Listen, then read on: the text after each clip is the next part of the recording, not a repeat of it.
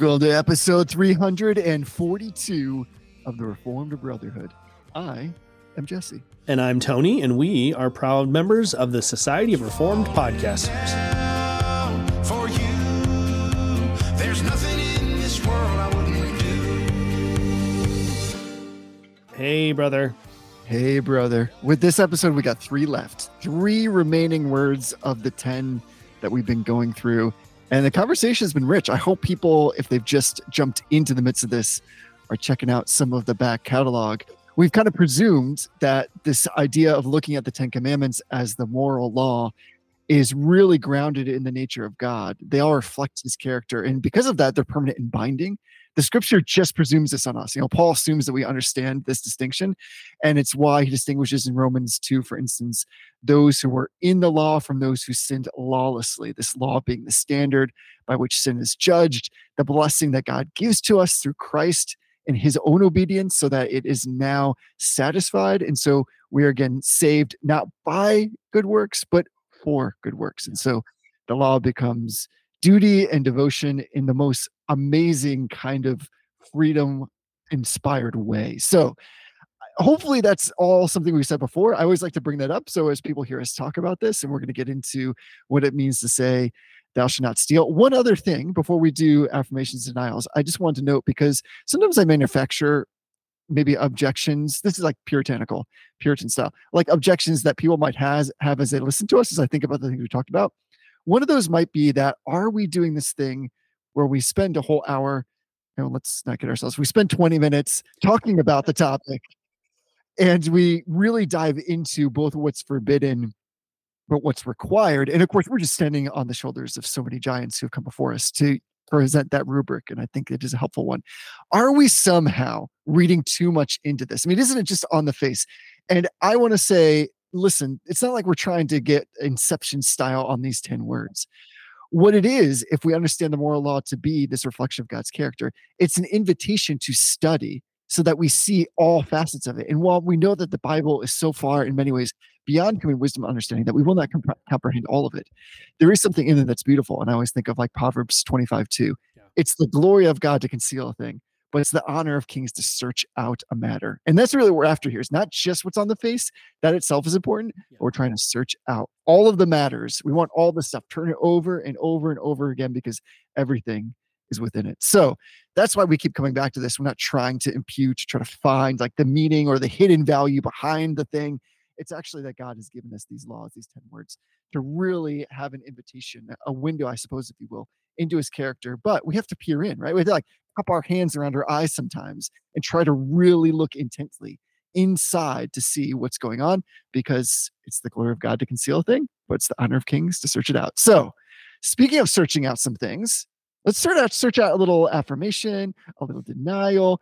What do you want to start with? Or what do you want to end with? What do you want to do? Well, why don't we do a little sandwich action here? So let's do affirmations and then denials. And then I have another little affirmation to sneak in at the end of it. So let's make a little affirmation sandwich here. Okay. You kick us off. What are you affirming with? So I'm affirming, this is like one of the most nerdy affirmations that I've had in a while. So we've talked before about our shared love for stationery and pens and stuff like that. And I've been using these, I discovered these while I was in seminary. It was erasable highlighters, and the brand is Pilot, and the style, or the model number, I guess, is Frixion, Frixion. And when I started doing bullet journaling, I started using one of their Frixion black pens. You just get it at like Staples or Office Depot or whatever. And I recently went online and discovered they make refillable Frixion click pens, but they're 0.5 millimeters. So they're nice and thin. They have a nice fine point. It's called the Frixion Ball Knock, Knock. I also don't know why, but there are some sort of Asian characters. I'm not sure whether they are Japanese or Korean. I don't know. But on the markings here, there's some sort of Asian characteristic, some sort of Asian like lettering. So I ordered this on Amazon. I don't know if it came from Asia. I don't know if that's the origin of this, or I don't know, maybe the guy who made this package is an anime fan or something, but these pens are awesome. They have a regular like click to open and close the pen, so you don't have to worry about losing a cap, which I do all the time. They have the standard friction eraser. They erase nice and clean. And since they are a thin point, they're even easier to erase and they're easier to write with. And they are refillable. So if you run out of ink, you don't need to buy a whole new pen. You can just buy a pack of 3 or 4 refills until you are out of those, and then you buy more. But they're awesome. They're just really great. And the ink is good ink. It dries quickly. So as a lefty, it doesn't smear all over the place. It doesn't fade, as far as I can tell, super easily. It requires, the reason they're called friction is because it requires that you generate a little bit of heat with the eraser for it to loose up the bonds of the ink, and then that's how it erases off. So yeah, if you're looking for a new pen and you want something that you can erase easily, then this is the way you go. Friction Ball Nock. Frixion. Friction. And in typical fashion, though, we have not talked about these things until just this moment. I actually was afraid for about 2 seconds that you were about to actually steal my affirmation, because I'm going to try to equal you in the nerdiness. Oh man. I'm affirming something I sent to you, I think, earlier this week, and that is Jet Pens. This is a thing. It's a website. Jetpens.com is basically a purveyor of all kinds of stationery supplies, but they have a blog. Why wouldn't they? Why wouldn't a stationery website have a blog? That's like so nerdy. This is nerd inception. And I'm particularly affirming an article on that blog called 42 Best Pens for 2023, Gel, Ballpoint, Rollerball, and Fountain Pens. So if you want a good website for pens, stationery, Jet Pens is it. Just search for the 42 best pens for 2023. This bad boy will come up, but here's why I am affirming it. Much like you, I was amazed, just like dumbfounded at this list, because they do this lovely thing. And this is not elitist, by the way. Like the pens on here are all like very affordable. You know, they're mostly in like the like $3 to $10 range, but they are so serious about this. Like even for me, a little uncomfortable in how serious they are about this list. And I love that they've created categories. For instance, one category is the best pens for left-handed writers, or the best pens for journaling and planning, best pens for school, best pens for everyday use. There's so many lovely different distinctions here that I'm sure you should just go to it just out of like morbid curiosity and just kind of unbridled interest. But if you're looking for like that elusive great unicorn pen, I'm guessing it's somewhere on this list. They have links to everything. You can purchase them even from their site or from Amazon. They're all really affordable, but it was so fun to see like, well, I would like to see what is the best like fine tip pen for writing, or the best ergonomic pen, or the most comfortable one, or the best gel pen, or the one that's best for lefties. Or I was amazed by this. There's a whole section, the best pens for school. In that section, a subclassification is best pen for note taking.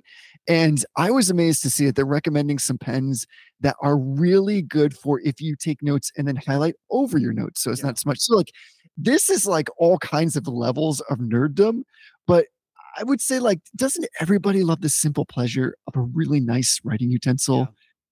It was just like a glorious thing that we should auto worship God for, like that somebody's designed. And there's like a lot of intricate design, some of these things, and the fact they're so affordable is amazing. So that's it. Everybody can go check it out. The 42 best pens for 2023.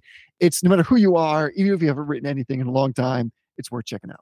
I will note that the Friction eraser pens are on this list. I didn't even see that when I looked through this the last time. Yeah, they are. That's what inspired me. I really thought you were about to steal it, because you were like, this is super nerdy, and we talk about stationery, which is true. And this is like, this website is like the gold standard for me, because it just as with the pens, there's a whole site for mechanical pencils. Yep. And I have a thing for mechanical pencils. So there's all kinds of great stuff. You can lose a lot of time just searching this stuff. Yeah, I mean, they have a whole thing for journals and like notebooks. So it's pretty amazing. How to journal. There's like a whole article about how to do journaling. Yeah, it's super fun little blog. So anyway, I think we both, let's see now if our denials are in the same realm. I'm going to guess they're not, but if for some reason you start a denial that's like within 10 words of how I'm going to start mine, I'm going to lose my mind. So what are you denying against? Oh, I have to try to guess what you're going to do and then mess with your head. I don't think this is possible. I'm denying against a new podcast that some people have probably encountered. How dare you? How dare I? I want to be charitable. I don't think that the people who are doing this are somehow like evil, terrible, wicked sinners any more than the rest of us, I suppose. There is this new podcast called The Haunted Cosmos. It's by a guy named Brian Save, who we've talked about before, who had the King's Hall podcast that I very tentatively recommended. And then after listening a little bit more, I backed off of. He seems like an all right dude, but he's very into the patriarchy, shock jock kind of Christianity, which whatever, to each his own, I guess. But this podcast is basically like a Christian version of like paranormal exploration.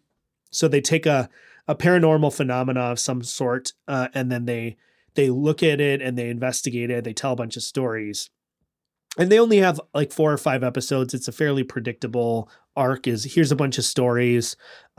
Here's some other stories. Plot twist. They're all demons. So on one level, they're probably not wrong. They're probably not wrong in that most of the paranormal activity and stuff that they're exploring is demonic in nature. However, the podcast represents a sort of, in my opinion, a sort of strange over-fixation and over-fascination. And in some ways, almost an over-spiritualization of some things. So the first sort of red flag that I ran into was they did a 2-part episode, but they did an episode on the Mothman, which is like this well-known paranormal account in there's all sorts of stuff to it.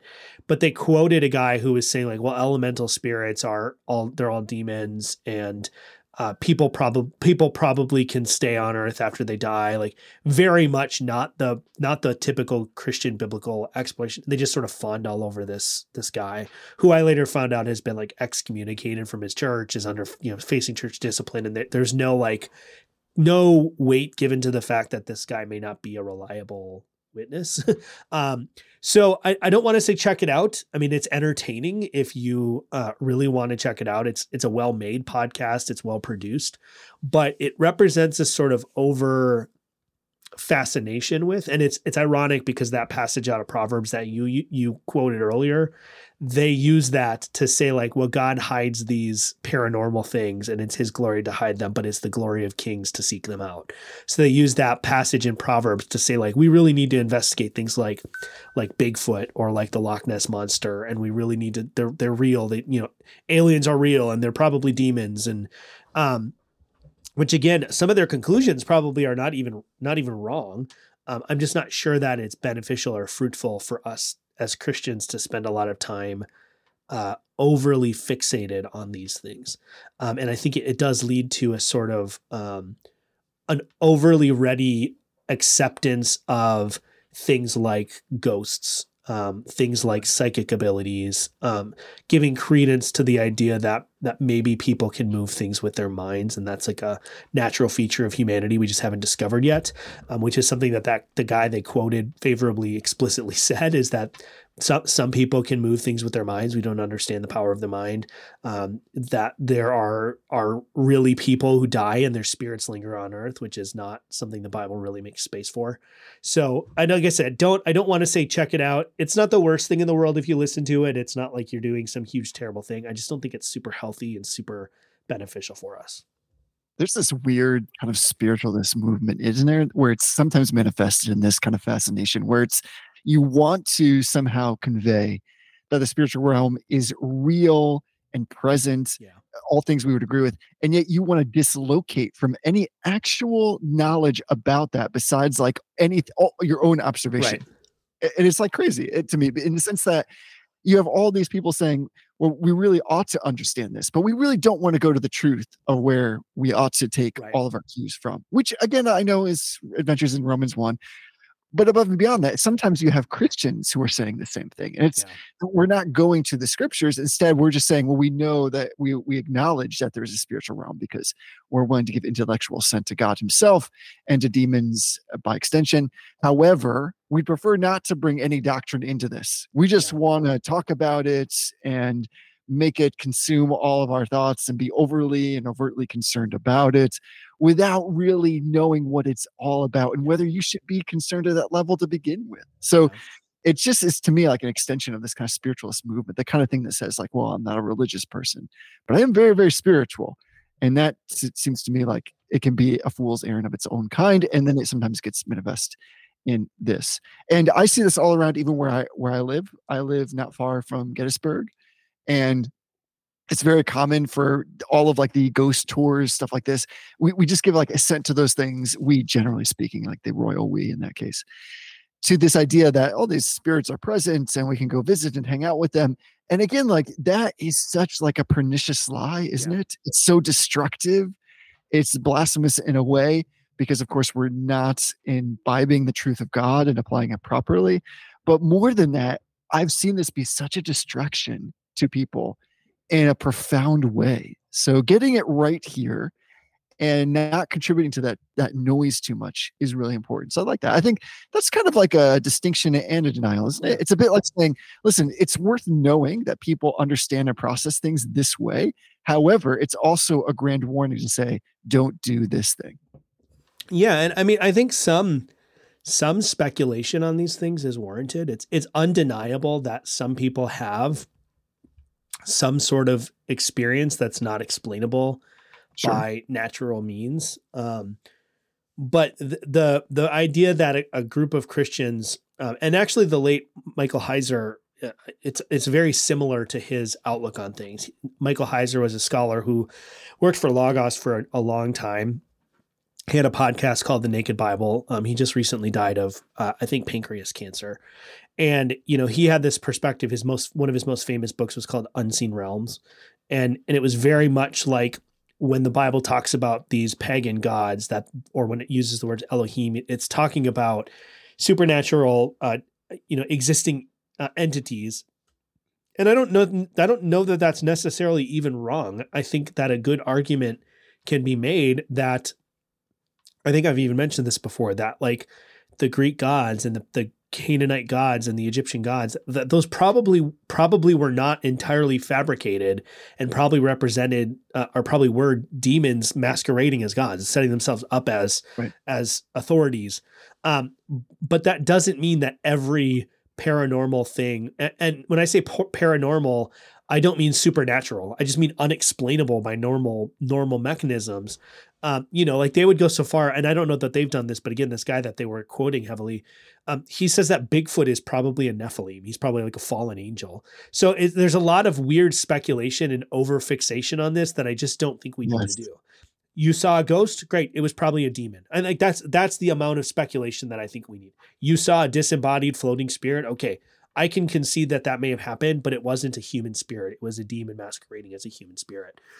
Whereas this kind of show sort of opens the door and gives a little bit of credence to the fact that, yeah, maybe it was actually a human spirit, which I just think it's dangerous. There's an over fascination with it. And I think that opens us up to some unhealthy influences from the spiritual world. Like we're not told to study the spirits in this way. We're told to test the spirits. We're told to test the spirits and see if they're from God. We're not told to invest hours and hours trying to ascertain if this appearance of Bigfoot is a elemental spirit or if it's a principality. Like it very much strikes me as almost like old school Frank Peretti, like Piercing the Darkness stuff that it actually overly naturalizes the supernatural. So yeah, I don't know if there's much more to say about it. If you are really interested in hearing more about what I'm saying and sort of testing it for yourself, you guys are reasonable people. We don't want you to, we don't typically want to say, don't read this, don't check this out. Right. I don't know that it's beneficial for us to spend a lot of time on it, but if you're interested in checking it out, you want to verify what I have to say, you can check it out. It's called the Haunted Cosmos. You can find it on any podcast app, or I'm sure they have a website, a Facebook group, all that stuff. Well, I was correct that my denial is so far away from that and is probably both a little bit lighter and a little bit nerdy. And I'm actually eliciting, if you will, pleading for some feedback on this, first from you, and then also maybe for some other listeners. They can email us at info@reformedbrotherhood.com, or better yet, just join our little Telegram chat at t.me/reformedbrotherhood. And you can let me know if either you resonate with this or if I am just off the mark. So I'm going to provide a warning. I may just be bemoaning this subject, but you all, as you've already said, Tony, are reasonable people. I'll let you be the judge. So here's what I'm denying against. COVID, of course, changed our world in so many ways. Insert all the stuff about changes in the world because of COVID, yada, yada, yada. Here's one of the things that I'm denying against that COVID change. And that is, to me, the casualization of the male business casual dress code. Now, I recognize this. The reason why I'm asking for some feedback is because this may just be like my penchant, my jam, my sense of what's comfortable to me. But I just really love good men's like business casual attire. And what I'm talking about generally is like button down collared shirt and a tie. The denial comes from what I'm realizing now is because we've become so casual and it's become acceptable. And that in itself can be often a good thing. But here's the strange rub on this is that sometimes and increasingly, when you dress in a more kind of previously business casual way with like a tie, it comes across as elitist. Yeah. Like you're disconnected, you're dislocated from those who are around you, or you're trying to convey something. I think like I love that attire. It's comfortable to me. I feel productive in it.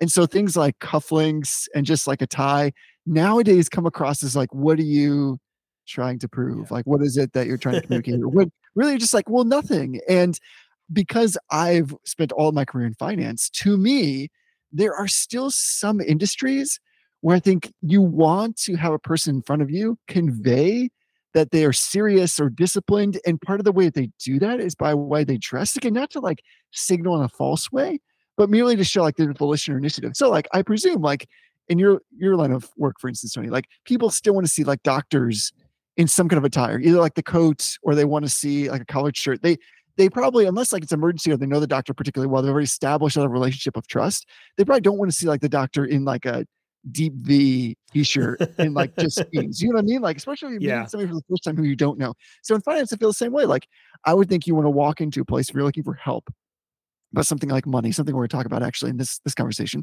that it's helpful to have a well-dressed individual. And this can also kind of, I would say, bleed into the Lord's Day, and we don't need to get into all that stuff. There's certainly nothing that in the scriptures that say like you must dress in this kind of way to go participate in corporate worship. At the same time, I think there's also something noble or otherwise, like if you want to dress up, dress up. If you don't want to dress up, don't dress up. However, I'm just really denying against the over casualization that happened in men's wear following COVID, but as well, like maybe the sometimes, if I can be a little bit candid, judgmentalism that comes with returning to that style and it being perceived as elitist. Yeah. So I'll stop. What say you? Yeah, I think this is a trend that actually goes back before COVID.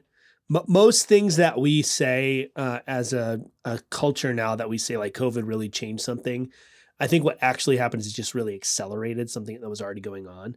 So I remember when I worked for Geek Squad, it was the big deal that we still wore ties, even though they were clip-on ties. When we went to corporate, when I was working at corporate and I would wear my Geek Squad uniform, it was unusual for people to be wearing ties unless they were Geek Squad employees wearing their Geek Squad uniforms. So I think that's a trend that's been going on for quite a long time. I don't miss that much personally. I just don't. I like a little bit more of a dressed down look, but also the nature of my work, it actually helps me to be a little bit less formal when I'm working with patients because I want to come across as someone who's approachable and accessible and kind of one of the people. That sounds like super pejorative. I am one of the people. I'm not some special person, but I want people who come into my office not to feel like they're coming to a professional's office. They're coming to someone who they can resonate with. But at least at the hospital where I work, doctors are still expected to be wearing things like a dress down shirt and a tie underneath their lab coat. And they're expected to, there's strict standards. They have to wear a lab coat when they're in clinic. I'm not allowed, for example, I'm not allowed to wear a lab coat. So even if I could get one, I'm not allowed to wear one because that signifies a certain thing. And I have experienced it on the rare occasions where I do dress up and wear a tie. It's funny that I even see dress up, but I do don full business casual and I wear a tie to work. It never fails that someone asks me if I have a job interview. Yes, so there is this assumption that if you're dressed above sort of like casual Friday level casual, that something is, and usually for me, that's usually the case. It means I have a big meeting with somebody in the executive office, or I'm meeting with a patient that I can sense needs a more professional approach, or something like I'm meeting with a vendor or something. So yeah, I think I hear what you're saying. I don't miss that kind of dress code. It used to be that as a scheduling secretary, I was required to wear a tie, even though I never saw a patient in my entire life when I was working that way. I still was required to wear a dress shirt and tie and dress slacks to work. And I got sent home one time because they weren't ironed. So it used to be that way, and it just really isn't anymore. Yeah, it definitely, of course, started before COVID. What I'm noticing is that all of the holdouts fell during COVID, like the Yes. last bastions of that kind of philosophy, particularly in areas of things like finance, is Yeah. where it finally fell away. And before then, you could dress in a certain way, I think, as a dude in like most Western cultures without anybody saying, like, why are you wearing a tie? Yeah. But now it's like, why are you wearing a tie? And I will bemoan this. Really, it's the tie that fell away, particularly for men, I think, at least in Yeah. our culture. But what didn't happen as a fall away was the suit. So now there's like the casual look is like a suit with no tie. And me Yeah. personally, I don't really love that look. Yeah. That's like what you wear when you're going out to like to get drinks with your guy friends for a bachelor I party. guess Like so. not That to to me, the office. yeah, but maybe I'm doing the very judgmental thing that I'm accusing everybody else of doing. That's unfair. But yeah, anyway, I just love, maybe this is because my closet full of ties. It's probably because I went to private school and always had to wear a tie from a youngster on. So like to me, that is a comfortable look, and I feel more productive in it. But I do wonder about this thing, and this is where our listeners can help. Is if let's say you're walking into a bank, your bank or some other bank, you're trying to get a mortgage, or you're going to talk about your retirement, or you're meeting with a financial advisor. I wonder, would you prefer the person to be dressed a particular way, or does that not really matter? Especially if you're meeting somebody for the first time, Yeah. or you're going in to get help and you don't know the person that you're going to be sitting across the desk from. Does it matter? I don't know. I mean, maybe we're as a society, we're just kind of like, listen, we judge everybody now, not on the outside, but by the content, the character of their hearts and their minds and their usefulness to us. No. Maybe that's what's happening. No. But I think it has a value. And I hope that our institutions are still able to communicate that in a way that's helpful and useful and productive. But Yeah. for the time being, I'm still going to put on the tie every now and again, because a tie is it's just classic, especially the bow tie. Yeah. Just classic. What I find is it seems like the style for dress attire for work is shifting away from sort of like a professional class style of dress to more of a branded style. So like when you go into the credit union where I do my banking, nobody is wearing like dress clothes, but they all have some sort of branded clothing on. So like it's clear that the institution has provided them with branded sweaters and branded vests and things like that. We have when I first started working at the hospital, we weren't allowed to wear anything that was branded. So even if we had it, we weren't allowed to wear it to work. And now I can get away with wearing a long sleeve white t-shirt with a fleece vest over it, as long as it's branded. No one even bats an eye at it. I look like one of those like classic Baptist dad memes of wearing like a sweater vest that's got like a little logo on it, and nobody even cares. So I think you're right. I think that the temperature and the direction of things is just changing. It's just changing. It may make me an old man. The last thing I'll say is, like, for those who are thinking like, so I'm 42, for those who are thinking, wow, what kind of world did you live in and how is that even possible? When I first started as a financial advisor, and I'll leave the broker dealer unnamed so as to protect all of the innocent. It's long been dissolved and purchased by another organization, but the standard was two things. One, it was that only a white collared button down shirt with tie was appropriate. You could wear a blue shirt on dress down days. That was the dress down, was having a blue shirt. And the second thing that was required is all shirts had to be French cuff, which is like cufflinks. So that maybe that was overkill, but they were trying to convey something. To your point, that was the brand. Right. The brand was, we look a particular way because we are trying to ingratiate ourselves. So when I first started in that role, and, as a young person, if you're trying to advise people, and mostly these are people who are in a season of their lives where they've acquired some wealth, which means they're generally older, and you are young, this automatically is a headwind. It's just a hurdle. So what I found myself doing was putting on, instead of a necktie, a tie-on bow tie. And this was fantastic because, one, it's just a crowd pleaser. Like if you're a dude you don't have any, just try it sometimes. Walk into your church on the Lord's Day wearing a bow tie, and you will have a totally different experience. Yeah.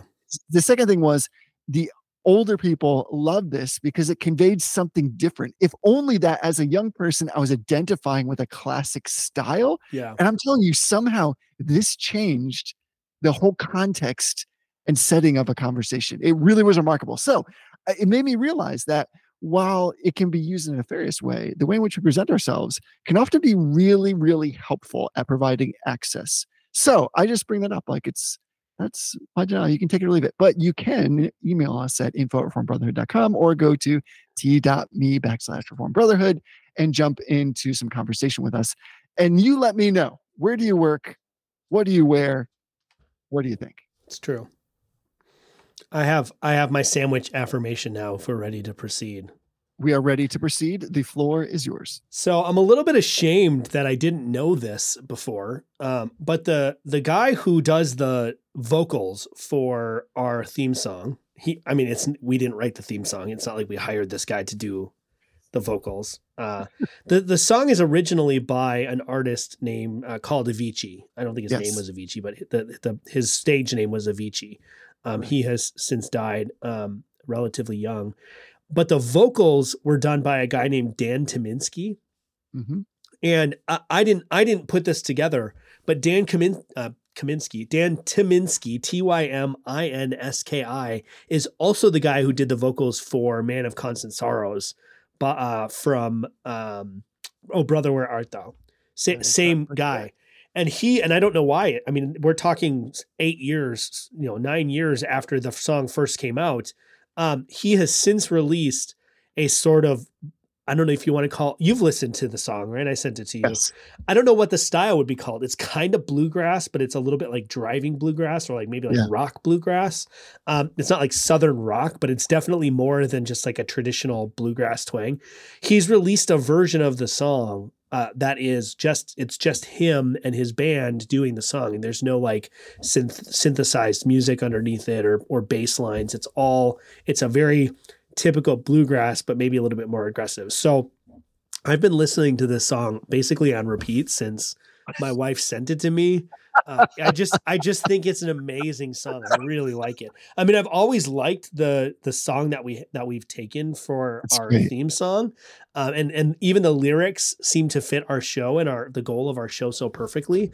But this version is just so good. It's just so good. Like I never get sick of it. I listened to it like 15 times the other day and I just never get sick of it. So that's my second layer of affirmations for today, is the song Hey Brother by Dan Tyminski.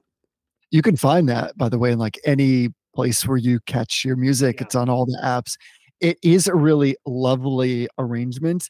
I would call it something like, it's somewhere between, like you said, bluegrass and like driving folk. Yeah. So it definitely has all of those instruments, which honestly, it's kind of like a Where Art Thou Brother, like kind of version of this song. But you'll find it to be kind of comforting, like a big bowl of mac and cheese or tomato soup, because it's the same voice. And you're going to just find it arranged slightly differently. It's enough to give you a lot of interest. By the way, like Avicii, I mean, we just have to give him credit for, it's a really beautiful melody. I don't know if anybody, some people might only know the song from like the first like 20 seconds that they hear before we start talking, before I'm like, welcome. But listen, you should listen to the whole thing. It's very good. It's a very interesting song. There's a lot that's noble in the lyrics. But of course, we identified with it merely because of that Hey Brother. It has the word brother in it. Yeah. Yeah. Exactly. So, but you're totally right. I love that. That's the right way to conclude the affirmations in the house section. Go listen to that. You definitely should. So let's get into this 8th word here. And I jokingly said we only had 5 words. That is like 5 literal words last week when we were looking at Exodus 20. And this week we've dropped it down to just 4. Yeah. We pared it back by 1. And Exodus 20:15 reads to us, you shall not steal. And boy, is there so much impounded in this statement. And I thought, as I was preparing for this and just thinking about our conversation, where do we even begin? Because we could just turn this thing over and over, shake it up, and so much stuff is going to fall out. It's a bit like what falls out first. So I'm just going to ask you tell me what kind of part are kind of view you want to start with, and we'll just go from there. Yeah, I mean, I think one of the things that I've been really struggling isn't the right word because it hasn't been difficult, but striving with is the right way to think about it. As I've wrestled with and tried to understand the law and how it applies to us and what we do with it, is the law is a standard that we're held up against to compare ourselves not just to the outward conformity to it, but to the motivations behind it. Right. And just like last week when we talked about adultery, that command, yes, it has this sort of like very straightforward outward application. This is another one of those. It has a very straightforward outward application. If something does not belong to you, don't take it. Don't take something from someone else that does not belong to you. We could get into all sorts of interesting ethical quandary kinds of edge case questions about, is this stealing? Is that stealing?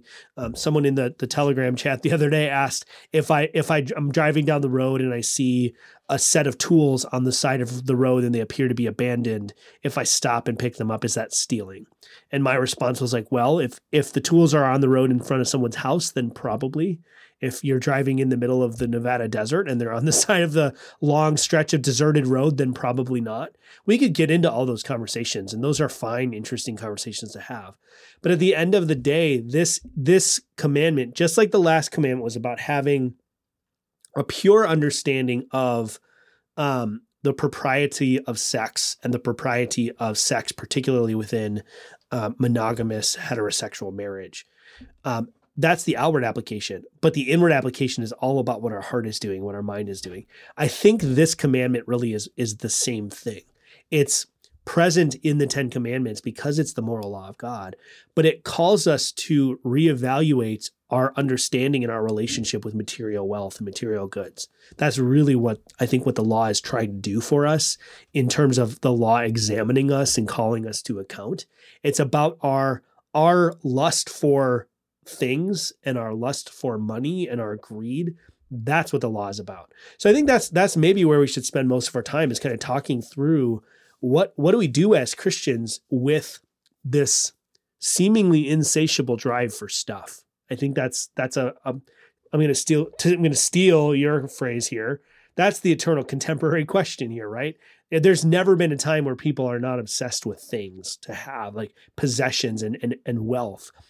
What do we do with that? Right. Yeah, I think you're right on, of course.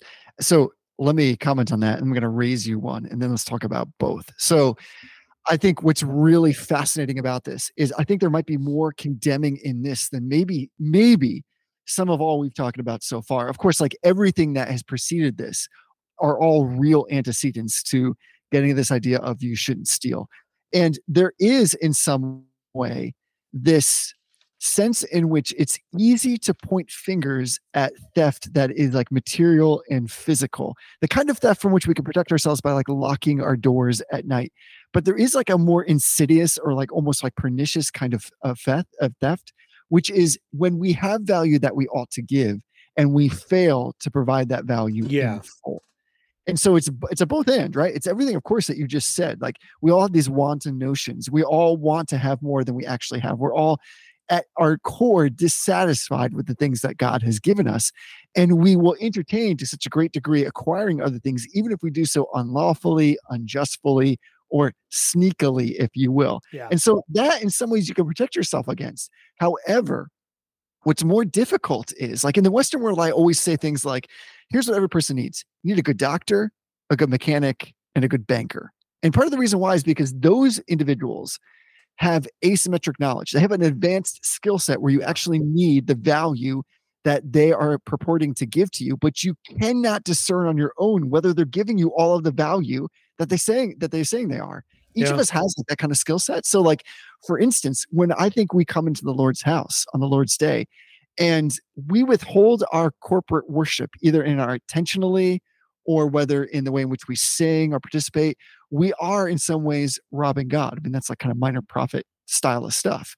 However, it doesn't preclude what's on the face, all the things that you just talked about. So let's talk about starting there with like what it means to say, like, listen, we're dissatisfied.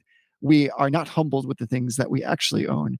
And so because of this, God actually has to say to us, he's protecting in some ways, like you said, the sanctity of something which has been conferred, the ownership has been conferred by God to somebody else. And he's saying, you cannot take that thing away. Yeah. And I think that's an interesting question, right? So one of the questions that comes up sometimes in discussions of theft and whatnot is like the nature of ownership. And I think at its foundational level, God entrusts property, and I don't mean like land, although that's part of this, but entrusts property and ownership to the creature, right? And that's Right. actually part of being an image bearer is that we have the ability as image bearers to actually possess and retain authority and ownership over something. So like I might talk about my dog's toys, but at the end of the day, like I own those toys and I own the dog, right? So it's not as though if another dog comes in or if a person for some reason, some hypothetical strange world, some burglar breaks in and steals all my dog's toys, they haven't stolen from my dog. They've stolen from me. They broke in and they stole my things because my dog is not the kind of creature that has the ability to own things. Just like if I want to take my dog's toys, I don't have to ask permission. I just take the toys, and that's not theft.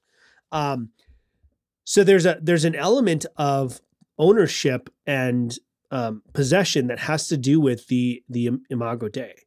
And that ties into why it is such an affront to steal from someone else, because it is, in a sense, it is a similar sin to murder, right? It's an affront to the image of God in that person that you have basically stated they're not Lord over what God has granted to them. And I say that with a little bit of trepidation, but God establishes people as authorities and possessors over certain things. So when I go in and take something, not only am I robbing that person, but I've also taken it unto myself to say, I know God entrusted it to this person, but I'm going to take it for myself anyways. So there's a lot to theft that has to do more with the violation of another person in their personhood and in their image bearerness than you might even think at first. And we kind of commented on this last week a little bit, that there's this relationship in the Old Testament between idolatry and adultery, where idolatry is consistently pictured as adultery committed against the Lord. And I think that theft, in a certain sense, is a similar kind of thing. That when I steal from somebody, whether it's a physical good that I take or whether I commit fraud, I steal by deception or something along those lines, I'm actually affronting the image of God in that person in a way that it's also no coincidence that God pictures things that the Israelites do as theft, right? He talks about how they've robbed Right. God. And he talks about it a lot in terms of like withholding their offering, withholding their sacrifice. But even their obedience and their devotion is sometimes, when they don't give that to the Exactly. Lord, Exactly. it's pictured as theft of some Yeah. sort. So I think just like we drew that parallel last week, we have to draw that parallel this week and understand that this goes deeper than just that belongs to someone else and now I've taken it and that's a violation. It's really that I have almost treated that person as though that person is my possession and I'm entitled to do what I want with their stuff. That's not the model of ownership and private ownership that the Bible gives us. And of course, Jesus himself is very clear. We have a linear connection with Satan in that activity because Jesus tells us that he comes to kill, destroy, and steal. Yeah. And God does the exact opposite of all those things. He's always giving. He's always giving life. So to make sure that if something, of course, has been vouchsafed to you to care for, to promote or fail to promote its greatest value, to uphold that either by misidentifying or using poor weights or whatever it is in your industry, whatever it is in your profession, whatever it is in your talents and your abilities, by withholding. The withholding isn't just like some innocuous action by which I could give a little bit more, but I'm not. This is where there's great conviction because Right. in some ways, only you and God know if you're giving your all to all the things that God has given you to do. Right. And if you do not, then we are transgressing this particular commandment. And as you said, the problem isn't necessarily in the compromised human nature. That is to say, well, we shouldn't have any treasures. So many other worldviews like Buddhism and others will say, yeah, divorce yourself from all those things. You don't need anything, not anything, both in heaven and earth. what I love is that Jesus, as the creator, is so much more pragmatic than that because he knows us intimately. So, for instance, maybe I mentioned this before in our conversations, but in behavioral finance, which is really a whole discipline of trying to understand people's cognitive and emotional biases when it comes to things of value, with how they actually behave, not like textbook, like quadratic equation kind of value maximization and terminal value stuff, but like how you actually behave. There's a well-known theory. You can look this up and you're going to find so many amazing tests of this. It's called the endowment theory. And the endowment theory says that ownership of something, whatever it is, endows it with additional value, additional intangible value, such that something that you own, you will ascribe greater value to than something that you do not own. Yeah. Now, we all kind of know this because, like, you might see somebody at a garage or tag sale, whatever it's called in your part of the world, selling something and be like, oh, it is not worth that thing. But they own it. And so by nature of that, they tend to value it more highly. It can also be flipped in reverse and explained this way. The pain of losing a particular value is greater than the joy of an equivalent gain. So in other words, like to lose $1 hurts more than to gain $1. Because of this, and that's just, we all kind of intuitively know that when we think about it. This is why I'm floored by in the Sermon on the Mount when Jesus says, do not lay up for yourselves treasures on earth, where moth and rust destroy, and where thieves break in and steal. But lay up for yourselves treasures in heaven, where neither moth nor rust destroys, and where thieves do not break in and steal. For where your treasure is, there your heart will be also. That is God acknowledging the fallenness of humankind in the endowment effect. He's basically saying, listen, the problem is not that you're treasuring something, is that you're treasuring something that is possible to be lost and in fact will be lost.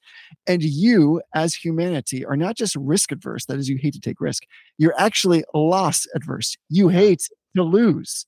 And so because of that, any kind of stealing to acquire things which you will lose in the end anyway is at best a fool's errand, and at worst, like you said, violates the identity and the value placed by God in his creatures, and the creatures that he's given have dominion over things. And that dominion often is a literal ownership. And so what he's saying is, listen, here's the deal, loved ones.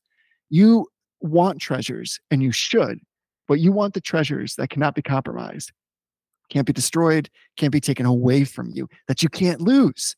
And so because of that, we have to seek after these greater things, seeking after the kingdom of God. So I love this because all of that for me is laid bare. It's right in this commandment. Do not steal. It's a prohibition that is a protection for us. Yeah. Yeah. And I think, so much of the law, I don't know that we've had this conversation before specifically, but the law itself does not give us any power to fulfill it. So the law is, I'm sure that we mentioned it briefly when we talked about the three uses of the law and the nature of the law. The law is not, although it is given to us for our sanctification, and it is by the law that we understand what perfection is, the law doesn't enable us to follow it. So just knowing that we shouldn't steal, or maybe if we want to make it more abstract, just knowing that we should not be greedy doesn't somehow give us the power not to be greedy. And what the Apostle Paul seems to say is actually it does the opposite. When we're told not to covet, that makes us covet even more. When you say to somebody, you really shouldn't be obsessed with your financial status, it tends to make us just think about our financial status even more. And so the law doesn't enable us to do any of this. It's just a mirror. It's just a mirror that helps us to see the nature of our heart. And I think a simple test is this endowment effect, this endowment, you might even want to call it like an endowment fallacy, is that I have I'm just looking at my bookshelf to my right here. I have a particular copy of Joel Beeke's Systematic Theology. That's my copy. I have not even, other than to browse through it, I've not even opened the third volume. It is not materially different than any other copy of that book that exists. It's not signed. It's not special in any sense. But if someone were to come in here and take that book off my shelf and take it away from me, I would be more upset about that than if they stole a copy of that from Barnes and Noble. Exactly. Right? I would be personally offended because they took my copy of that. That is the greed of the human heart in full display. Right? And now it's not wrong to be upset if someone steals something from you. In fact, it's quite right to be upset if someone steals something from you. But there is an outsized anger at the fact that something steals something from me than there is to just the fact that someone steals something. And I think that is where the greed of the human heart comes in, is that in a certain sense, we value our possession of a thing more than we value the righteousness of it not being stolen. Right. So that to me is where I think this commandment really lays me bare, is that I don't consider myself to be a particularly materialistic person. I mean, I have nice things. I think having nice things is great. It's fine. There's nothing wrong with Christians who have nice things or who have a wealthy lifestyle. I'm not one of those people that thinks that all Christians need to be like wearing hand-me-down clothes and shopping at thrift stores. I don't think that's the case. And I don't think that the Bible supports that that's the case. But all that said, we definitely live a life of greed and luxury in most cases in the Western world. And when we think about what it is to be willing to give that up, if someone came to me and said, and I say this to my own detriment, I like to think that if someone came to me and said, if you give up your entire book collection, your whole library, if you just give that up, I will guarantee you that 3 people will be saved.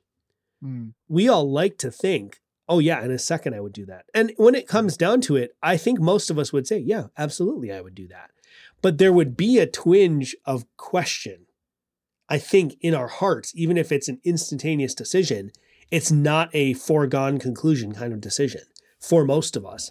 I think we would all kind of go, oh, but I really like my books, or, oh, I really like my car. I really like my nice shoes, or my dress shirts, whatever it is, whatever your particular thing is that you are attached to in a materialistic way, we would all have that twinge. And again, I'm not trying to say that, I'm not advocating for some sort of communism where we don't have any possessions and everything belongs to the community.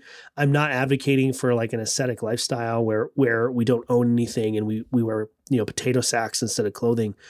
But we should be quick and prompt to sacrifice our own possessions for the good of those around us, for the good of God's kingdom, for whatever it might be. And I know, just speaking in my own life, sometimes it's a struggle to take the money out of the bank account to put into the offering plate. Right.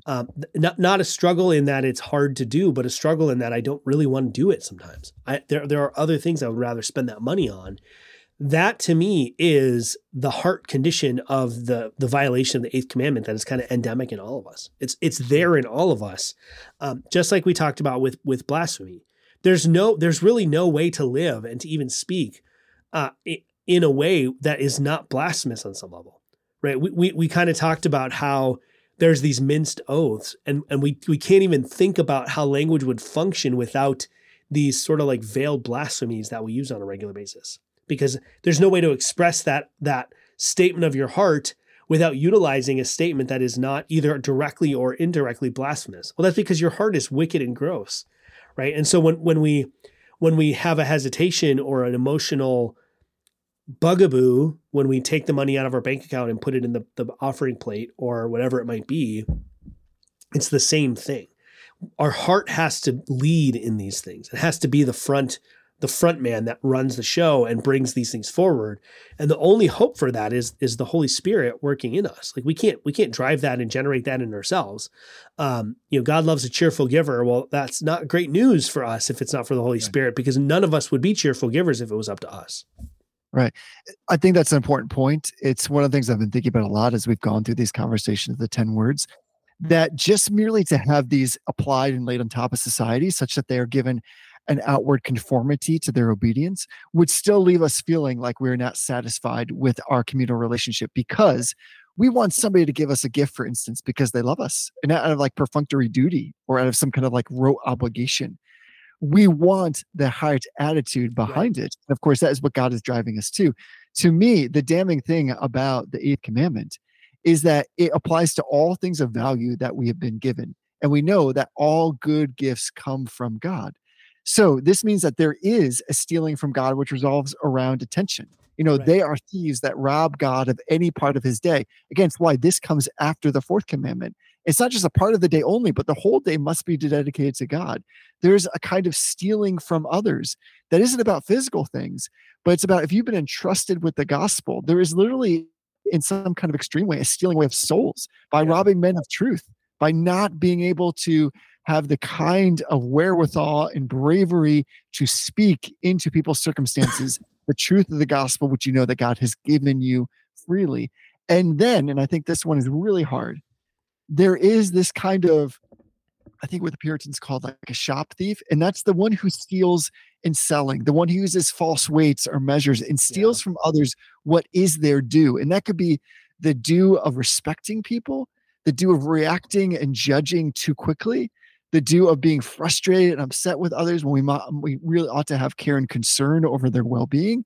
And then, of course, that applies to all kinds of weight measures in our own work. That is, do you contribute implicitly or otherwise to theft of your employer by the way in which you work, where you're not giving your best work, you're not prepared to work, or you find yourself wandering away from that work or settling for what is the minimal expectation.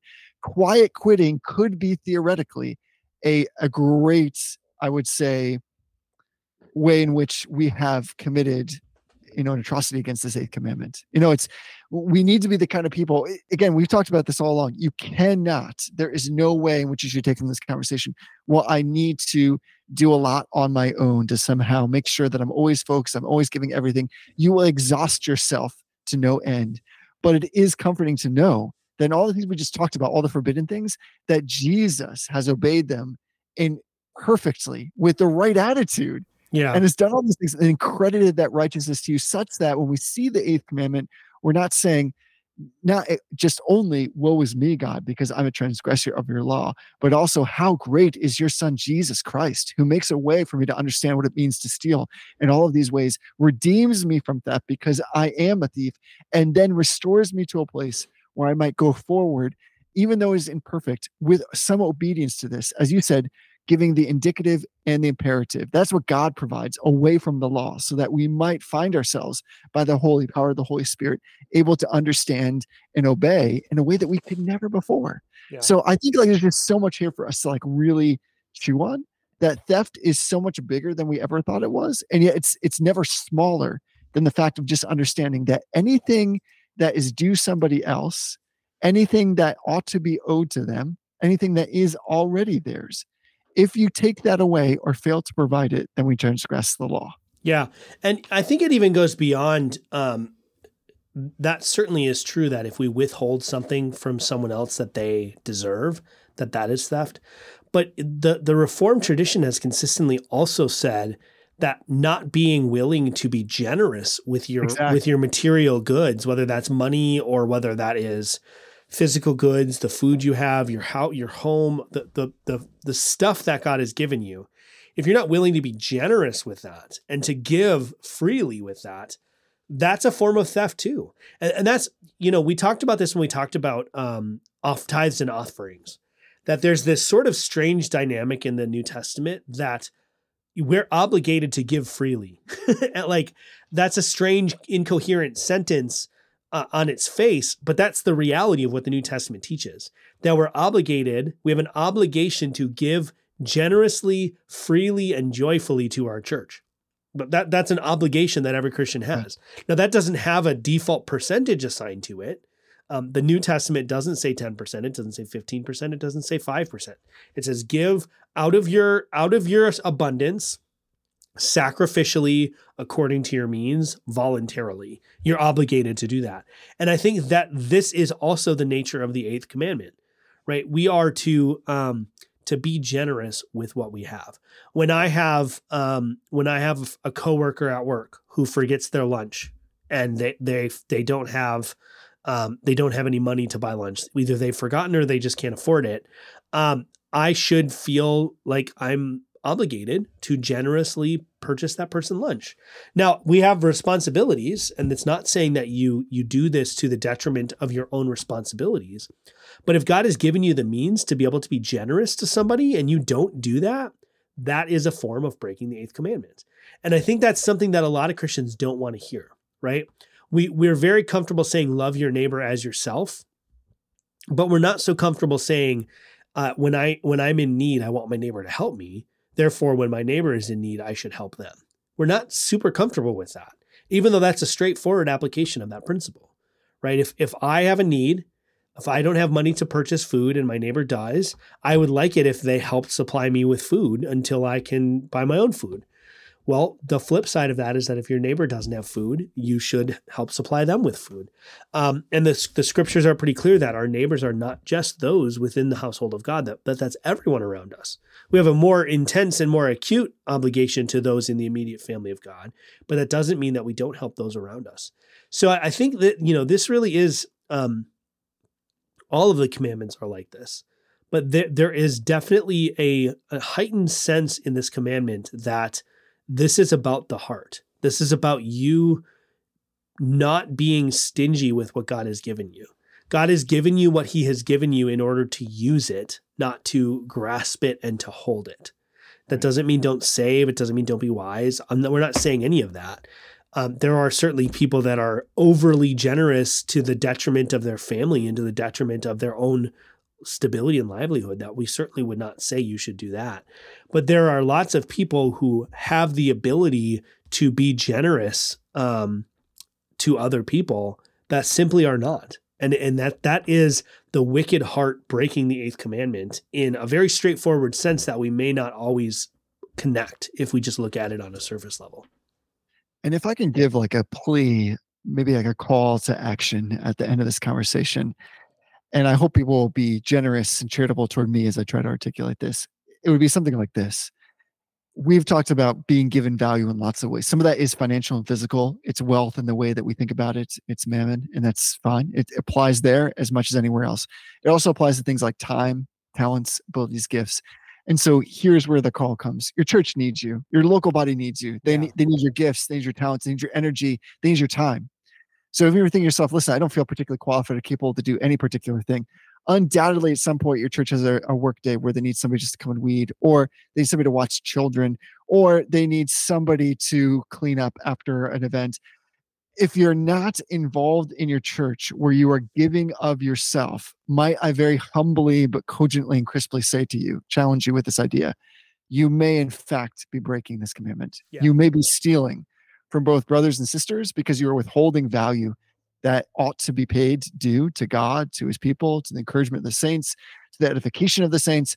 All of this is part of what God requires to us. And loved ones, I'll be the first to say it's a difficult law. There's a sharp edge on this, but it's that sharp edge that challenges us to remember that Philippians 2 style, when every knee bows before Jesus and says that he is Lord of all, what they're also affirming is because he is Lord, everything he has given in the moral law is absolutely correct.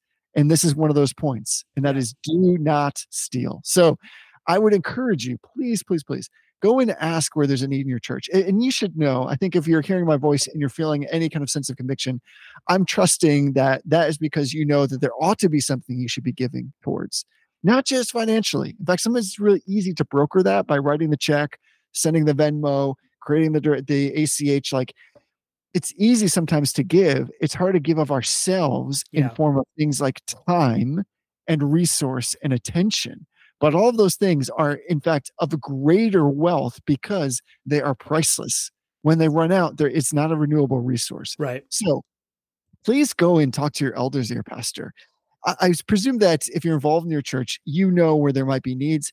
Even if you have to be a beginner at something and try something new, would you please do that? It's just so important that, especially as people who in some ways ascribe to this Reformed tradition of faith, that we really put our money where our mouth is, that we don't just find ourselves or get the perception that we're egg-headed, but that we're interested in theology for its own application because we want to love God. We want to serve him better.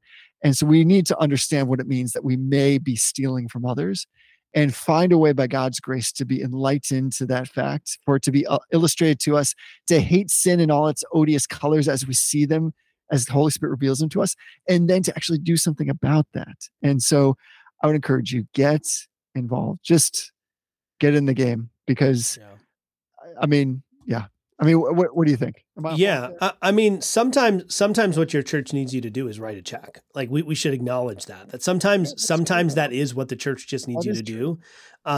But all of that said, just to use the example you're giving of kind of like coming in and doing some yard work, in a situation where either you can come rake the yard and take, let's say it's a moderately sized church property, it takes you 3 hours to do all the raking, right? The amount of time it takes you might be a little bit longer than it takes a professional landscaper to come in and do it, but it's going to be a lot less expensive. And I know Jesse is probably better. Jesse is definitely better equipped to speak on this than I am, but money as it functions in our society is basically as like a conversion rate for labor, right? So I do work for one person and they gave me money, and then I use that money to purchase goods and services, instead of doing the work of making those goods and performing those services myself. So I'm converting the labor that I give to my employer into goods and services through this thing of money. So whether you do the work yourself, of weeding the church garden or raking the lawn or mowing it or cleaning the bathrooms, or whether you provide the money to pay someone to do it, those are actually really equivalent things. The difference is if you just roll up your sleeves and do it yourself, it's probably more efficient in terms of how that labor is used.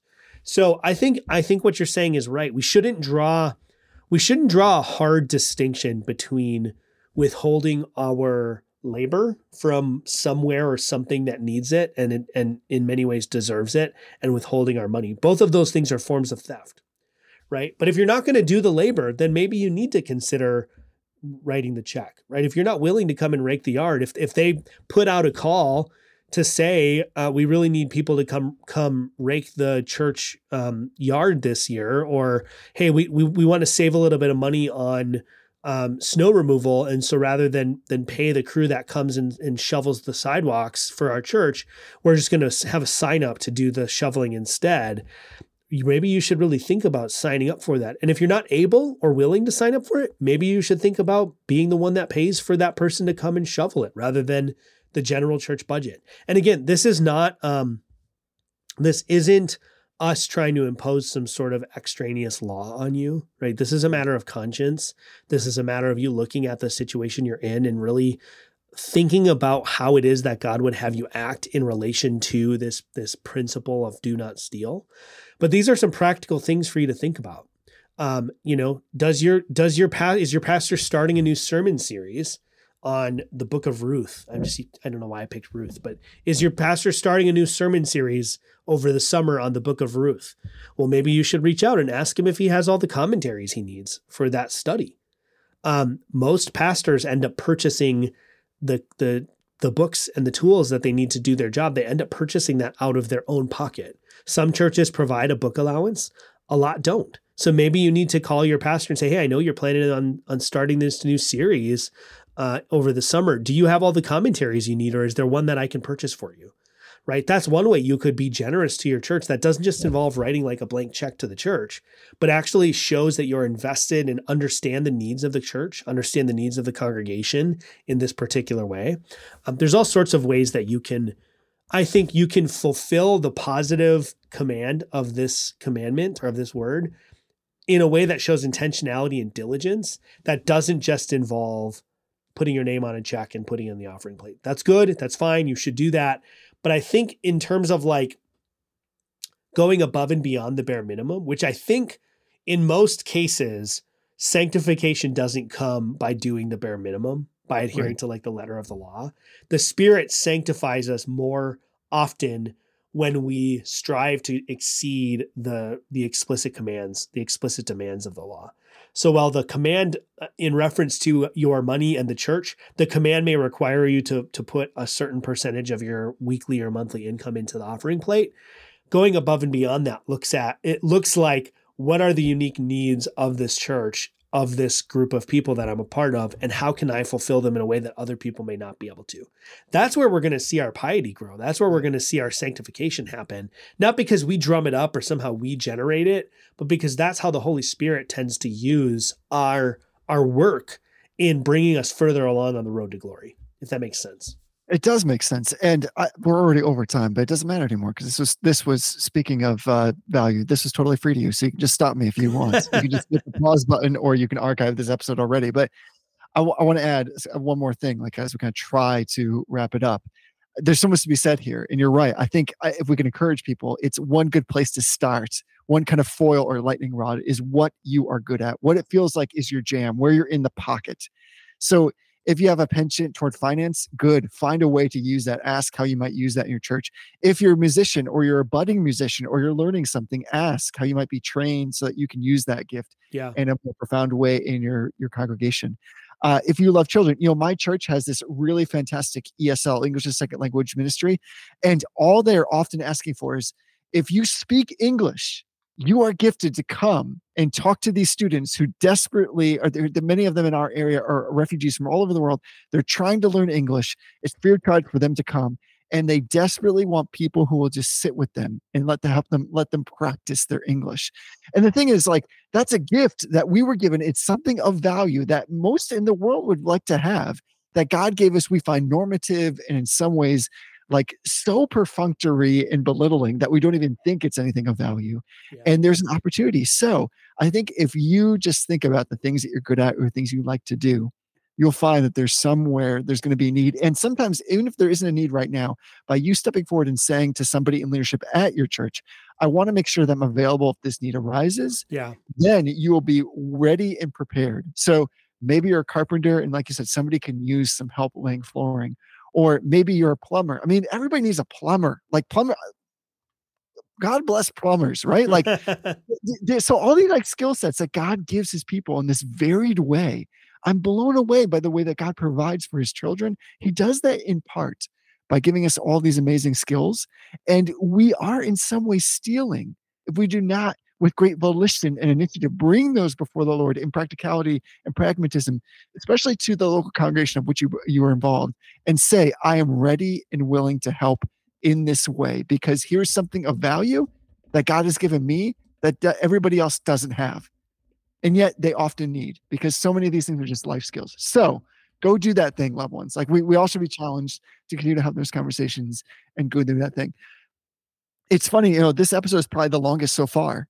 And maybe it popped up in an unexpected way, even though we're talking about theft. And yet, I think what I've been convicted about, even more as we've talked, is that I'm very guilty of this in so many ways. Yeah. And it's just lovely for God to, again, conceal in some ways what is the center of this, so that we might search it out and find that there's greater depth of meaning in this that brings us more joy, more appreciation of his son who has redeemed us from being covenant breakers of this particular law, and then empowers us, as you've said, through the power of the Holy Spirit, to go forward now into the world and to do the opposite of what the devil does. That is, provide life, provide value, not be withholding or exacting, but be generous. Yeah. That is so good that God would do that for us. And he'd do it by saying, here's the 8th commandment, do not steal. Yeah.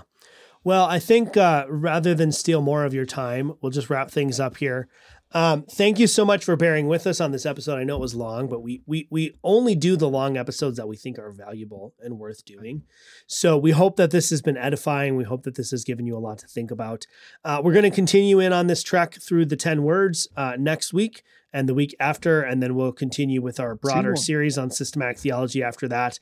So all sorts of ways to get involved. If you've been listening to the show for any amount of time, you know all those things, so I'm not going to repeat them for you. So until next time, Jesse, honor everyone. Don't steal and love the brotherhood.